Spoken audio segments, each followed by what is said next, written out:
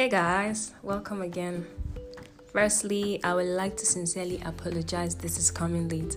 I am really sorry. So today, the title of our episode is Stop.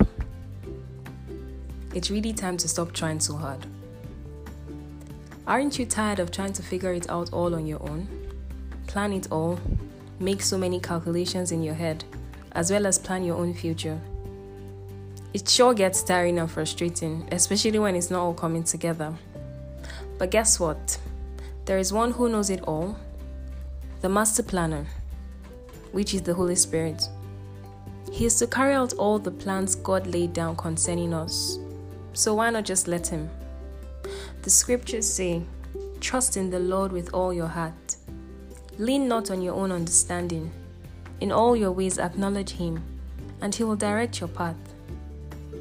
Trust me, you cannot go through life successfully on your own.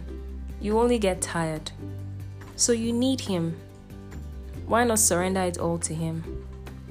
I know so many may disagree with me due to their belief that hard work and consistency is what is really needed to live a successful life. But that's not true. He made all things. He owns all things. He knows all things. He knew you even before you were born. So why not let him do the leading and you just follow? Because that's actually the easier way. Be in sync with him and stop seeing yourself and your efforts. Begin to see his plans.